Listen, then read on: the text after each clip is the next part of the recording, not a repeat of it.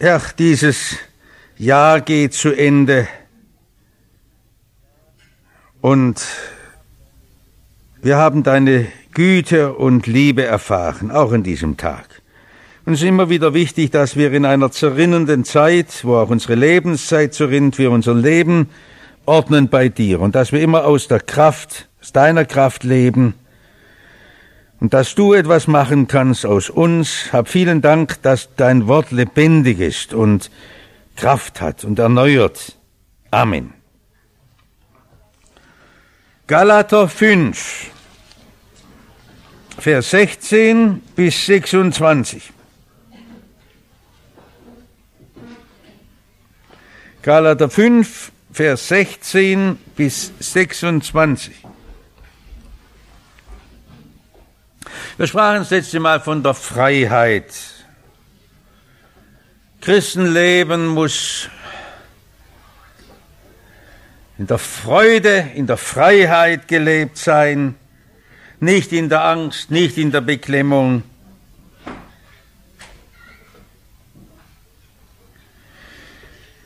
Und nun kommen wir zum ersten Mal an die Stelle, wo uns Paulus ganz klar Auskunft gibt, aus welcher Kraft heraus leben wir dann, wenn es nicht die Willenskraft ist und wenn es nicht der Katalog der Gebote ist. Vers 16, ich sage aber, das ist jetzt die Einleitung wirklich des Neuen, was er bringt, lebt im Geist. Natürlich im Heiligen Geist. Lebt im Heiligen Geist. So werdet ihr die Begierden des Fleisches nicht vollbringen. Denn das Fleisch begehrt auf gegen den Heiligen Geist und der Heilige Geist gegen das Fleisch. Die sind gegeneinander, sodass ihr nicht tut, was ihr wollt. Ich setze das jetzt immer dazu, nicht an einer Meinbereden vom Geist Goethes oder so. Regiert euch aber der Heilige Geist, so seid ihr nicht unter dem Gesetz. Offenkundig sind aber die Werke des Fleisches, als da sind Unzucht, Unreinheit, Ausschweifung, Götzendienst, Zauberei, Feindschaft, Hader, Eifersucht, Zorn, Zank, Zwietracht, Spaltungen, Neid, Saufen, Fressen und dergleichen. Davon habe ich euch vorausgesagt und sage noch einmal voraus, die solches tun, werden das Reich Gottes nicht erben. Die Frucht aber des Geistes ist Liebe, Freude, Friede, Geduld, Freundlichkeit, Güte, Treue, Sanftmut, Keuschheit. Gegen all dies ist das Gesetz nicht. Die aber Christus Jesus angehören, die haben ihr Fleisch gekreuzigt samt den Leidenschaften und Begierden. Wenn wir aber im Geist leben, so lasst uns auch im Geist wandeln. Lasst uns nicht nach eitler Ehre trachten, einander nicht herausfordern und beneiden. Darin sind sich alle Menschen in der Welt einig, es muss irgendeine Wende kommen. Es muss irgendetwas neu werden. Und am Ende dieses Jahrhunderts wird das sicher noch oft auch beschworen werden und dann auch gesagt, was hat dieses Jahrtausend alles in sich beschlossen. Das ist doch immer interessant, so komisch solche Einteilungen doch Zeitabschnitte sind, dass es die Menschen immer bewegt zum Rückblick halten und zum Überlegen. Unser Jahrhundert hat ja ganz besonders sich noch einmal auf die Fahnen geschrieben, die Veränderung der Welt. Mir war das lange Zeit immer sehr eindrücklich, wenn man nach Den Haag kommt und dort den Internationalen Gerichtshof sieht und dann den Völkerbund von Genf, war doch immer die Forderung und die Hoffnung damit verbunden, es wird unserer Generation doch geschenkt werden, einmal eine neue Welt zu schaffen. Und immer nach jeder Neugründung kam die neue Katastrophe, der neue Weltkrieg und dann kamen die Vereinten Nationen. Und heute fühlt man sich immer so hilflos. Ich erinnere mich noch, wie der Balkankrieg ausbrach und dann hat der Genscher gesagt, wir haben jetzt das Instrumentarium in der OSZE, um in Europa sofort solche Konflikte im Keim zu ersticken. Man weiß ja, wie es dann erstickt wurde. Und also ich bin immer wieder froh, dass der Kohlen in der Regierung war, sonst hätten wir Bürgerkrieg bekommen wahrscheinlich in unserem Land. Jetzt haben die Grünen den Krieg führen müssen, das war auch eine geschenkte Geschichte. Also das ist so schwierig, wie das so, wenn man so denkt, man fühlt sich ja hilflos. Man meint immer, mit anderen politischen Rezepten hätte man das machen können, aber wie man es hätte machen wollen. Und wir spüren auch, der Mensch müsste erneuert und verändert werden. Es ist ja durch alle Jahrhunderte hindurch der Glauben gewesen, der Mensch kann, wenn er es nur will, sich ändern. Im deutschen Idealismus war das, man muss nur nach den Idealen Reinheit, Wahrheit, Treue streben. Ich habe das eigentlich bei mir im Ebert-Ludwigs-Gymnasium so erlebt mit dem humanistischen Bildungsziel. Wir hatten solche Pädagogen, die sagten, der Mensch ist gut, er muss bloß wollen.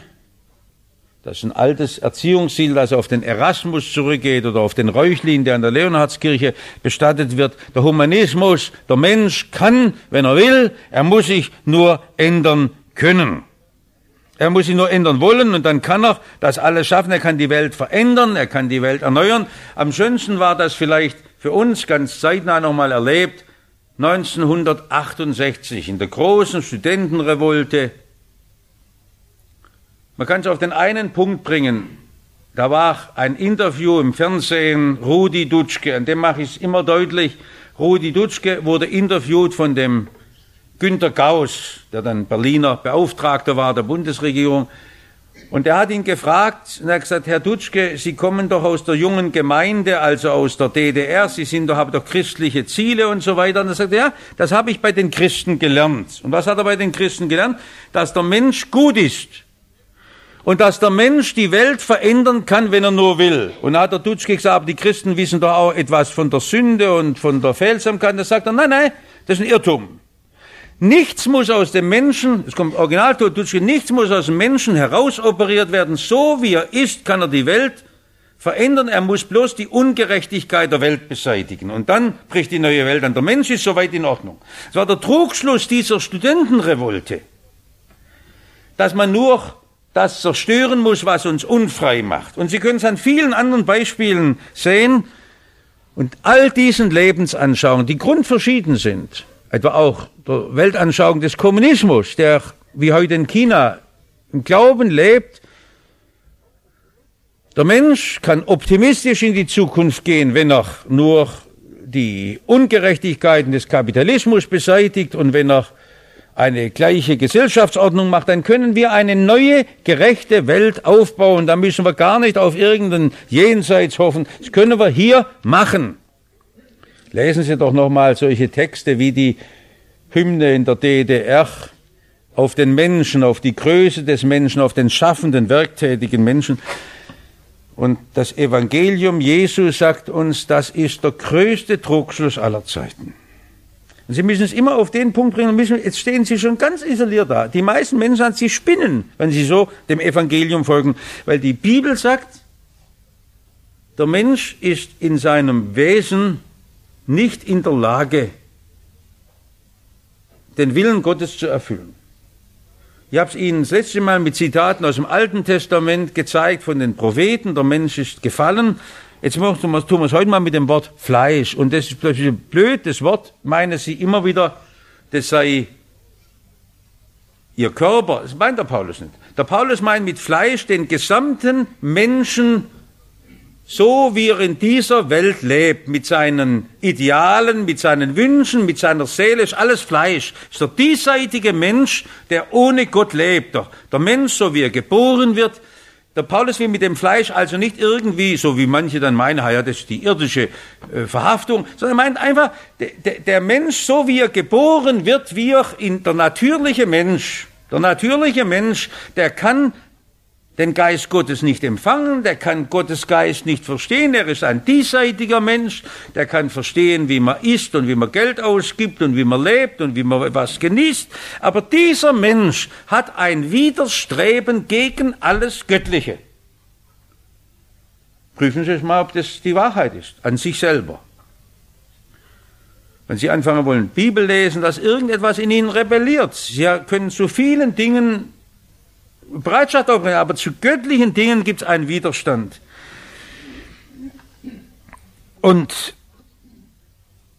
Paulus hat die Diagnose am schärfsten gestellt. Er steht damit genau in der Auslegung des Alten Testaments. Und das könnte man jetzt tun, um mal zu zeigen bei den Propheten.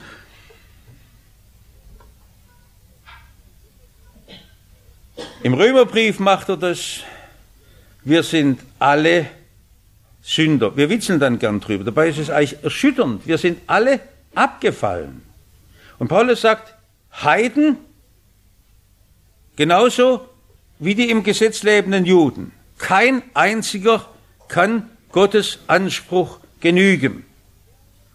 Und wir werden ohne Verdienst, ohne unser Zutun gerecht erklärt durch den Sühnetod Jesu. Da haben Sie die ersten Kapitel vom Römerbrief. Wir werden gerecht gemacht. Keiner, der Gutes tut, auch nicht einer. Keiner kann Gott genügen. Jetzt nehme ich mal noch ein Zitat aus dem Alten Testament, Jesaja 64, Vers 5.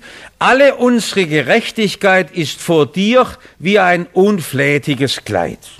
Wo wir uns was drauf anbilden, ganz genauso schon im Alten Bund erkannt, ich kann vor Gott auch mit dem besten Leben nicht genügen. Oder dann in Römer 7 sagt Paulus, in mir, das ist ja der Apostel Paulus, in mir wohnt nichts Gutes. So wie ich als Mensch bin, in meinem ganzen Denken und Wollen, ich muss alles kritisch sehen.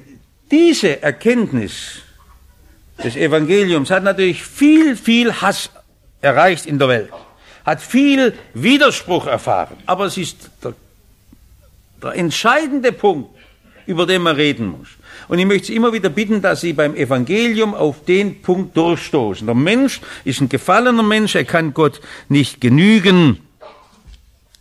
Und wenn in diesem Kapitel jetzt von Frucht steht, denken wir wieder am Alten Testament, wir kennen es doch noch, Jesaja 5, wenn der Jesaja anfängt und sagt, im Gleichnis von dem Weinbergbesitzer, der hat einen Weinberg und will in seinem Weinberg ernten und sagt, guck mal her, das sind gar keine Trauben, das sind bloß missratene Früchte. Das ist die Situation Israels. Gott wartet auf Frucht und es ist keine Frucht da. Wir können keine Frucht für Gott bringen. Wir können zwar vielleicht schön Geige spielen oder gute Autos bauen, aber wir können Gottes Anspruch nicht genügen. Das, was Gott will, er will, dass wir ihm von Herzen dienen, die Gebote gerne erfüllen. Wir können es auch mit Zwang und mit allem Druck nicht machen. Und da muss es zu einer Änderung kommen und davon sprach Jesus. Jetzt gehen wir nochmal durch. Wo kommt's bei Jesus? Im Gespräch mit einem gesetzestreuen Pharisäer, mit dem Nikodemus. Spricht Jesus mit ihm und da sagt der Nikodemus, ich ahne ja irgendetwas von dir, du bist ein großer Lehrer. Und Jesus sagt, Nikodemus, eins ist nötig, du musst neu geboren werden. Und er sagt, ja, wie geht es? Ich kann doch nicht nochmal in den Mutterleib kriechen und so. Und er sagt Jesus, nein, nicht eine Geburt, nochmal eine fleischliche Geburt, sondern es gibt eine neue Geburt und das ist die größte Nachricht, die größte befreiende Nachricht, dass Jesus einem Nikodemus ankündigt, sagt, es gibt eine Neugeburt aus Wasser und Geist. Was ist es? Wasser. Ich behaupte, es war nicht die Taufe gemeint bei Jesus, ich habe es öfter schon erklärt, sondern ich glaube, dass es meint, das Reinigungswasser. Du musst dich reinigen lassen und du musst den Heiligen Geist empfangen. Wasser und Geist.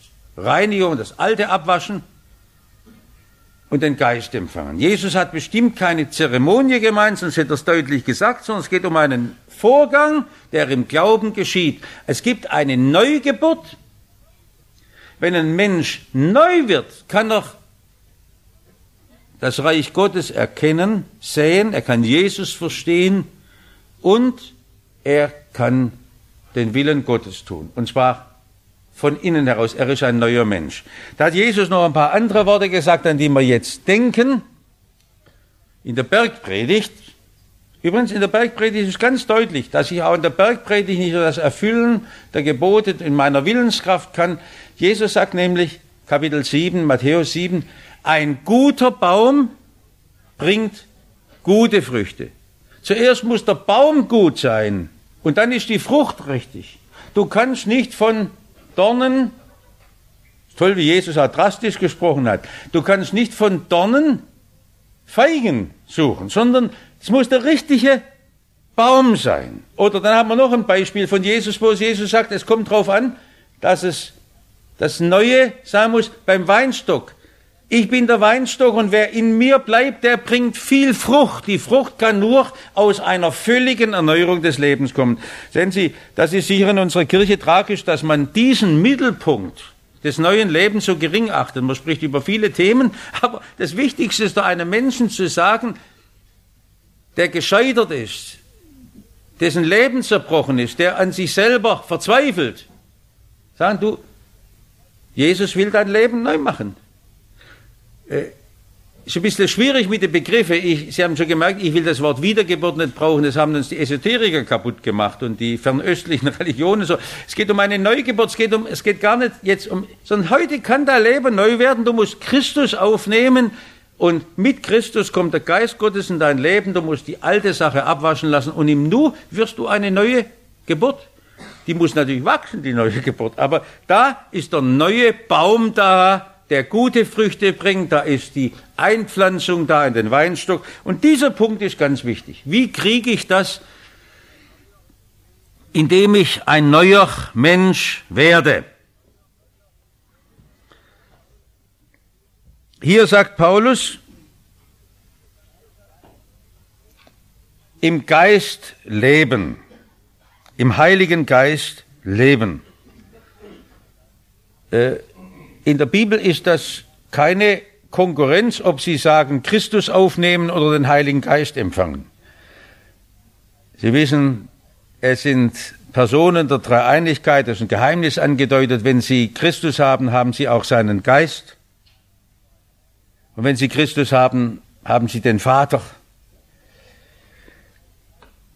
Lebt im Geist, lebt mit Christus.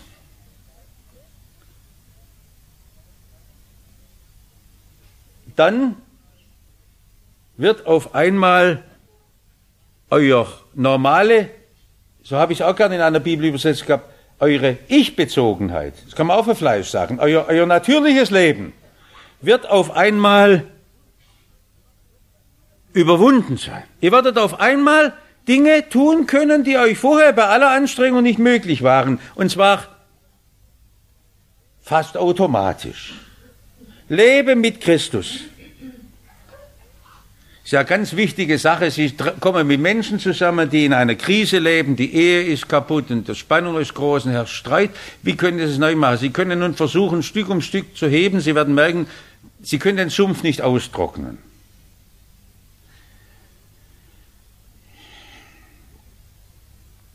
Sie können die Dinge nicht lösen. Ein Mensch wird neu, indem er Christus aufnimmt. Und wenn Christus in unserem Leben Raum gewinnt durch seinen Heiligen Geist, das ist ein Geheimnis, wird ein Mensch auf einmal lieben können, wo er vorher hasste. Und wo er vorher böse Gedanken hatte, wird er gute Gedanken haben, weil es nur durch diese Verwandlung geschieht. Jetzt hat mich es natürlich gelockt, wie kann ich es Ihnen an Beispielen deutlich machen? Ich habe es Ihnen immer wieder erzählt aus der Missionsgeschichte, wo der Charles Darwin, das da unten in Feuerland, da mit den Pescheren und so weiter gesagt, das sind Menschen, die sind gar keiner Veredelung mehr fähig. Er dachte ja im Entwicklungsgedanken und er lebt plötzlich in dem Augenblick, wo da unten nach ganzen Widerständen in diesem unwirtlichen Gebiet, wo es im Grunde nur einen Monat überhaupt im Jahr gibt, wo man ohne Frost leben kann, erlebt, dass das Evangelium neue Menschen macht. Und genau das Gleiche war dann bei Australien da drüben, wo er sagt, das gibt's ja überhaupt, was das Evangelium unter Menschen getan hat. Vielleicht erzählt man es aus der Missionsgeschichte viel zu selten. Die Anthropologen sind dann immer ein bisschen traurig, dass die Menschen sich verwandelt haben. Aber bei den Indianerpionier-Missionsleuten, der Horst Wagner kann das ja erzählen, wie die oft in ihren dunklen Gebundenheit drin war, wie die Stämme sterben heute, weil sie gar keine Zukunftschance mehr haben. Und da, wo sie Jesus aufnehmen, wird ihr Leben so vollständig erneuert, wo sie plötzlich wieder Freude am Leben bekommen, eine Bejahung finden. Wir wollen ihre kulturellen Besonderheiten ja nicht zerstören.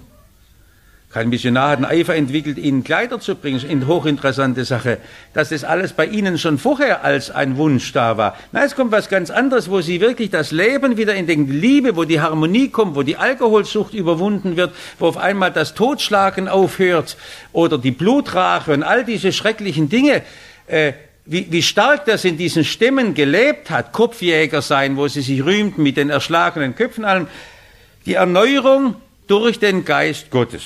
Aber jetzt tun wir es wieder auf unser Leben beziehen. Ihr Leben kann neu werden, Ihre Ehe kann neu werden, Ihr Familienleben kann neu werden, Ihre eigene Lebenseinstellung wird neu durch Christus. Und jetzt gucken wir noch mal ein paar Sachen an. Vers 16, die Begierden des Fleisches. Was will meine Ich-Sucht haben? Meine Ich-Sucht ist immer diesseitig orientiert. Da geht es nicht bloß um sündige Begierden, sondern da geht es um meine ganze Ich-Bezogenheit. Es ist ein geistlicher Kampf. Und deshalb ist der Widerstand ganz groß gegen das Evangelium, die Feindschaft gegen das Evangelium. Sie werden das immer wieder merken, wo Sie Menschen ansprechen, wo Sie sie einladen, wo dann die Feindschaft losbricht. Denn der natürliche Mensch ist den geistlichen Einflüssen, den Einflüssen des Heiligen Geistes entgegengesetzt.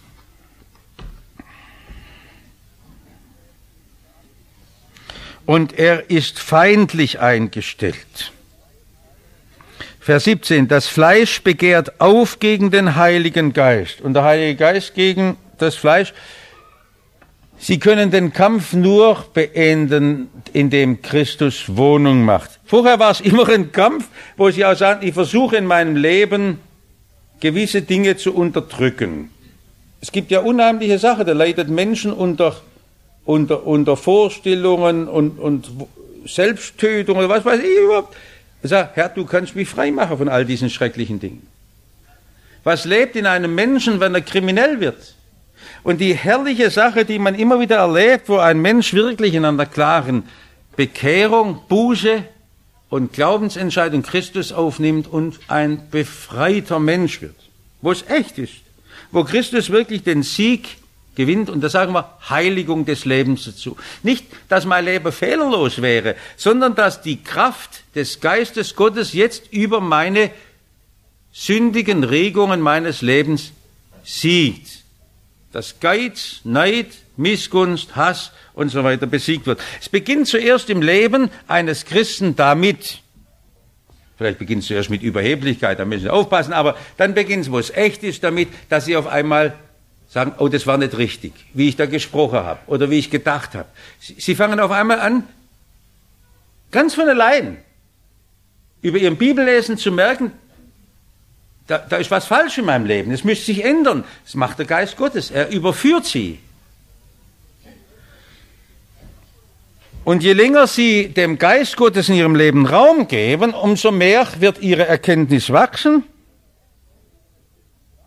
Sie werden auf einmal merken, dass Ihnen das andere gar keine Freude mehr bereitet. Es kommt von innen heraus durch einen neuen Menschen eine Erneuerung. Regiert euch der Geist, so seid ihr nicht mehr unter dem Gesetz. Der Geist regieren, wie regiert uns der Geist? Indem ich sage, Herr Jesus, ich möchte mich dir unterstellen, deinem Kommando, deiner Befehlsgewalt. Ich möchte mich nicht mehr selber regieren, sondern du sollst mein Herr und Hirte sein. Im Lied, O Gottes Sohn, du Licht und Leben, schön ausgedrückt, ich will mich nicht mehr selber führen, du sollst als Hirte mich regieren. Bei den 4 geistlichen Gesetzen ist ganz ähnlich, das Ego wird entthront und Christus kommt in die Mitte des Lebens und bestimmt mich. Das ist mit der Heiligung gemeint, darum ist evangelische Heiligung kein Krampf oder keine ethische Anstrengung, sondern eine normale Auswirkung meines Lebens mit Christus. Da habe ich gar keine Freude mehr an anderen Dingen, weil ich bloß noch mit Christus lebe und die Freude mit ihm erlebe. Nun schildert Paulus zunächst noch einmal sehr deutlich, was sind die Werke des Fleisches. Das hat natürlich gerade die Humanisten geärgert, weil die sagen, der Paulus stellt das ja sehr negativ dar. Es gibt ja auch sehr viel Edles. Goethe hat ja gesagt, edel sei der Mensch, hilfreich und gut. Also er muss sich ja bloß mühen. Warum schildert der Paulus so? Das belastet mich natürlich schon, wie in unserer Kulturwelt. Auch der Kunst und des Theaters. Ist ja in unserer Zeit am Ende dieses Jahrhunderts schon ein bisschen erschütternd, wie zu jedem Theaterstück eigentlich bloß die Hilflosigkeit des Menschen in seiner Sexualität aufkommt. Und wie in den Filmen immer wieder das Ganze, die Ohnmacht gegenüber Verbrechen und all den ungelösten Lebensproblemen, das kaputte Leben rauskommt. Ist wirklich so extrem, wie es der Paulus schildert, ja? Er redet von Unzucht und Unreinheit und Ausschweifung, wo man sein Leben sucht, in anderen Götzenbildern, in Zauberei und Aberglauben, in Feindschaft, Hader. Der Mensch kann sich bloß behaupten im Nein. Das ist zum natürlichen Leben normal. Zorn, Zank, Zwietracht, Spaltungen, Neid, die Missgunst, Saufen, Fressen und dergleichen. Und sagt, das geht nicht mit dem Reich Gottes. Er hält sich aber daran gar nicht auf und sagt, das ist offenbar. Das kann man selber sehen, da kann man sich prüfen. Und dann spricht er davon und sagt, der Geist, der Heilige Geist wirkt eine Frucht. Er sagt nicht viele Früchte, sondern es ist eine Frucht. Und diese eine Frucht hat verschiedene Aspekte und die muss man ansehen und die will in unserem Leben Raum gewinnen. Liebe. Es ist interessant, dass Freude schon als die zweite Geistesfrucht, Seite der Geistesfrucht sichtbar wird. Freude ist eine Gabe des Heiligen Geistes. Wie leicht übermannt einen die Schwermut des Alters, dann Friede, Geduld, die hat keiner von seiner natürlichen Art her. Freundlichkeit, Güte, die Treue. Denke mal an so einen Humanisten, den ich betreue in der Gemeinde, weit über 90, und der nicht viel vom Evangelium hält, aber der immer sagt, unsere Generation geht dem Ende entgegen, weil die Treue der Jugend in den Zweierbeziehungen fällt. Das ist ein Volk zum Untergang verurteilt. Für so einen Humanisten furchtbar. Er hat immer geglaubt, die Treue bleibt. Und die Treue wird heute so mit Füßen getreten. Treue ist eine Eigenschaft Gottes, die Menschen so fremd ist. Sanftmut, Keuschheit.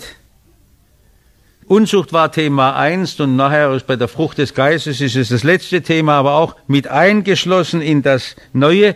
Und dann sagt der Paulus noch einmal, gegen die ist ja das Gesetz gar nicht. Also das Gesetz ist der letzte Prüfstein, ob ich wirklich auf dem richtigen Weg bin. Deshalb ist gut, dass wir Gebote haben. Das sind Warnsignale. Wenn ich die überschreite, dann lande ich im Straßengraben. Wie so letzte Markierungen auf der Straße.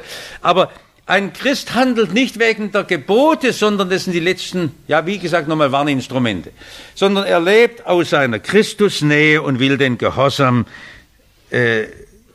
Christi erfüllen. Jetzt möchte ich noch ein paar Punkte sagen. Jetzt ist für uns einfach wichtig, wie kriege ich den Heiligen Geist? Ich kriege ihn einfach darum, dass ich darum bitte, den Heiligen Geist.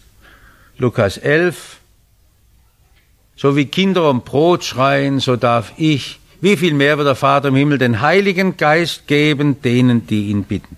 Es ist heute bei vielen Christen eine Unklarheit da mit dem Heiligen Geist. Viele sind heute immer wieder auf der Suche und suchen irgendwelche außergewöhnlichen Erlebnisse. Davon spricht Paulus nie.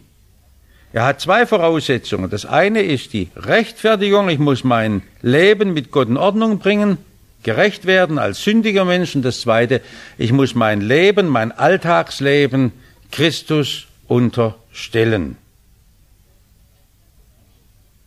Das ist eine ganz klare Sache. Dann kann der Geist Gottes in meinem Leben wirken. Ihr habt den Geist Gottes empfangen, da ihr gläubig wurdet. Epheser 1.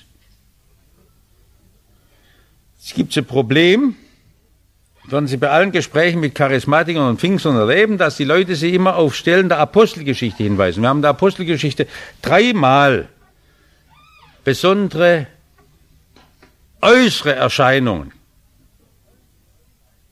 Bei der Pfingstgeschichte, Apostelgeschichte 2, das zweite Mal beim Hauptmann Cornelius, Apostelgeschichte 10, und das dritte Mal in Ephesus,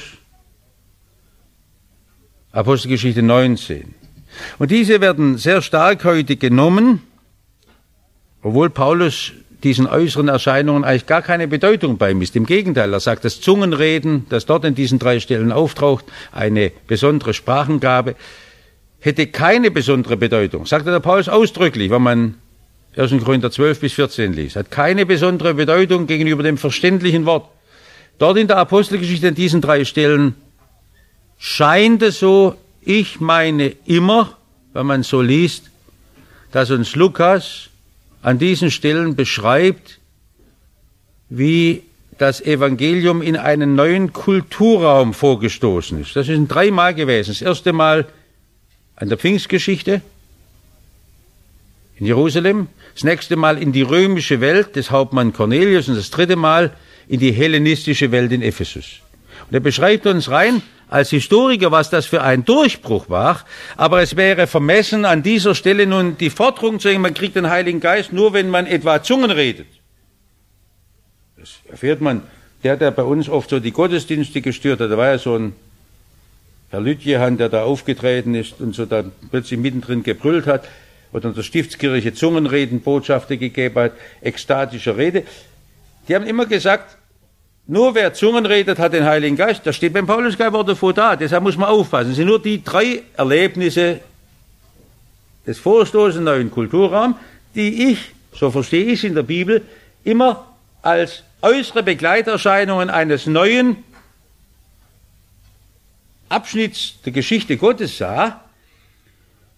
Für den Paulus hat es gar keine Bedeutung. Für den Paulus ist wichtig, dass ich mein Leben ordne, in der Rechtfertigung, meine Sünde vor Gott bekenne und dass ich mein Leben im Gehorsam unterstelle. Regiert mich der Geist, dann kann der Geist in meinem Leben wirken. Und dann, je mehr der Geist Raum bekommt, meine Gedanken beherrscht mein Gemüt und mein Herz und meine Hände und alle meine Gliedmaßen, umso mehr kann der Geist Gottes wirken. Wo haben wir von Paulus die schönste Beschreibung des Heiligen Geistes? In Römer 8. Das lesen Sie einfach. Ihr seid jetzt nicht mehr fleischlich, sondern geistlich, da der Geist Gottes in euch wohnt. Für Paulus ist gar kein Äußeres wichtig, also keine Taufe oder kein Handauflegen oder irgendwas, sondern durch den Glauben, durchs Bitten darum. Wir haben ja viel über dieses Thema gesprochen, wir werden immer wieder rein. Und ich mache es auch gern nochmal, wenn Sie sagen, das ist bei uns immer noch mal nötig, dass hier keine Unklarheit mehr ist. Jesus hat in den Abschiedsreden im Johannesevangelium genauso klar gesprochen, haben wir es auch immer wieder analysiert. Ich habe es Ihnen auch versucht, in diesen Übersichten zu geben, wo wir die ganzen Bibelstellen dann zusammenordnen. Aber um es nochmal zu sagen, Römer 8, wo der Paulus auch spricht von der Hinfälligkeit unseres irdischen Leibes und wie der Geist Gottes in uns das Sehnen weckt, die Vorfreude auf die Ewigkeit und wie das neue Leben durch den Geist Gottes da ist bei denen, die Jesus Christus gehören, die ihr Leben Jesus ausgeliefert haben, die die Neugeburt haben. Und es ist mir immer wieder tragisch, dass man heute meint, man muss da irgendwo aus den bisherigen Grenzen einer Glaubensgemeinschaft ausbrechen, man muss etwas Außergewöhnliches erfahren. Das scheint mir einfach eine Not zu sein, die heute in unserer esoterischen Zeit drin liegt, dass die Leute immer übersinnliche Dinge haben müssen. Und ich möchte Sie darum bitten, davon Abstand zu nehmen. Sie bringen sich nur in Abhängigkeit von Menschen und es hält nicht lange vor. Diese äußeren Dinge, sondern der Geist Gottes ist stillwirkend und er wohnt in ihrem Leben, will Einzug halten, da wo sie gläubig werden, ihr Leben Christus ausliefern. Es ist auch mir immer wichtig gewesen, in allen Gesprächen, die wir auch bei der Evangelischen Allianz mit Pfingstlern geführt haben, zu sagen, es ist kein dritter Schritt, weil das beim Apostel Paulus und im Evangelium von Jesus nicht vorkommt. Dass hier noch einmal ein dritter Schritt ist, es kommt 3-mal vor in der Apostelgeschichte des Lukas. Dort könnte man sagen, aber es lässt sich wirklich von der anderen Seite her besser erklären. Und überall ist es klar, wo durch Wasser und Geist wird ein Mensch erneuert und verändert. Und wenn wir im Geist leben, so lasst uns nun auch im Geist wandeln. Aber dem Paulus war wichtig, dass wir unser Fleisch kreuzigen. Wenn der Geist Gottes anfängt in unserem Leben zu wirken, geht der Kampf los, in unserem Innersten, der Kampf, dass plötzlich ich unter den Regungen leiden. Vorher hat es ihnen nie was ausgemacht. Da konnte sie zürnen, da konnte sie Schmutz reden. Und wenn der Geist Gottes in ihrem Leben Raum schafft, werden sie auf einmal traurig über die Sünde.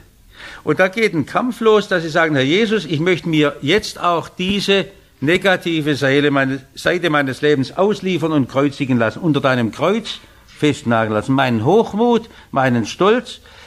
Deshalb leiden Christen, solange sie leben, unter ihrer Sünde. Und zwar je länger sie im Heiligen Geist leben, umso mehr. Am Anfang der Bekehrung merkt man nur ganz wenig, da merkt man nur ganz grobe Sünden. Je länger man das merkt man, oh, was bin ich doch für ein fieser Kerl. Und das muss man kreuzigen, das heißt unter das Kreuz Jesu drunter legen und sagen, Herr, nimm mir diese Art weg. Es wird uns immer schwerer, dass wir unsere Unarten doch noch an uns tragen. Darum ist der Gedanke, dass wir reine Menschen wären, falsch. Ich bin gereinigt und geheiligt durchs Blut Jesu. Dadurch, dass er mich freispricht. Lasst uns nicht nach eitler Ehre trachten, einander nicht herausfordern und beneiden. Es reicht die Zeit nicht mehr. Im 2. Petrusbrief stehen noch ein paar schöne Sachen zum Heiligen Geist. Im 2. Korintherbrief, Kapitel 3, steht gerade drin vom natürlichen Menschen. Und dann, dass der Geist der Freiheit unser Leben beherrscht, der Freude und der Liebe, ein Geist der Sanftmut. Es wird Ihnen Freuden machen, jetzt auch noch in Ihrer Bibel nachzuschlagen. Jaget nach der Heiligung. Wie geht's der Heiligung? Nicht in der Verkrampfung meines Lebens, sondern dass Christus, ja, das steht doch Galater 4, Vers 19, hat gerade einer Bibel aufgeschlagen, ich habe schon zu, Galater 4, Vers 19. Bis Christus in euch Gestalt gewinne. Nicht? Dass Christus in euch Raum gewinne, darum geht's.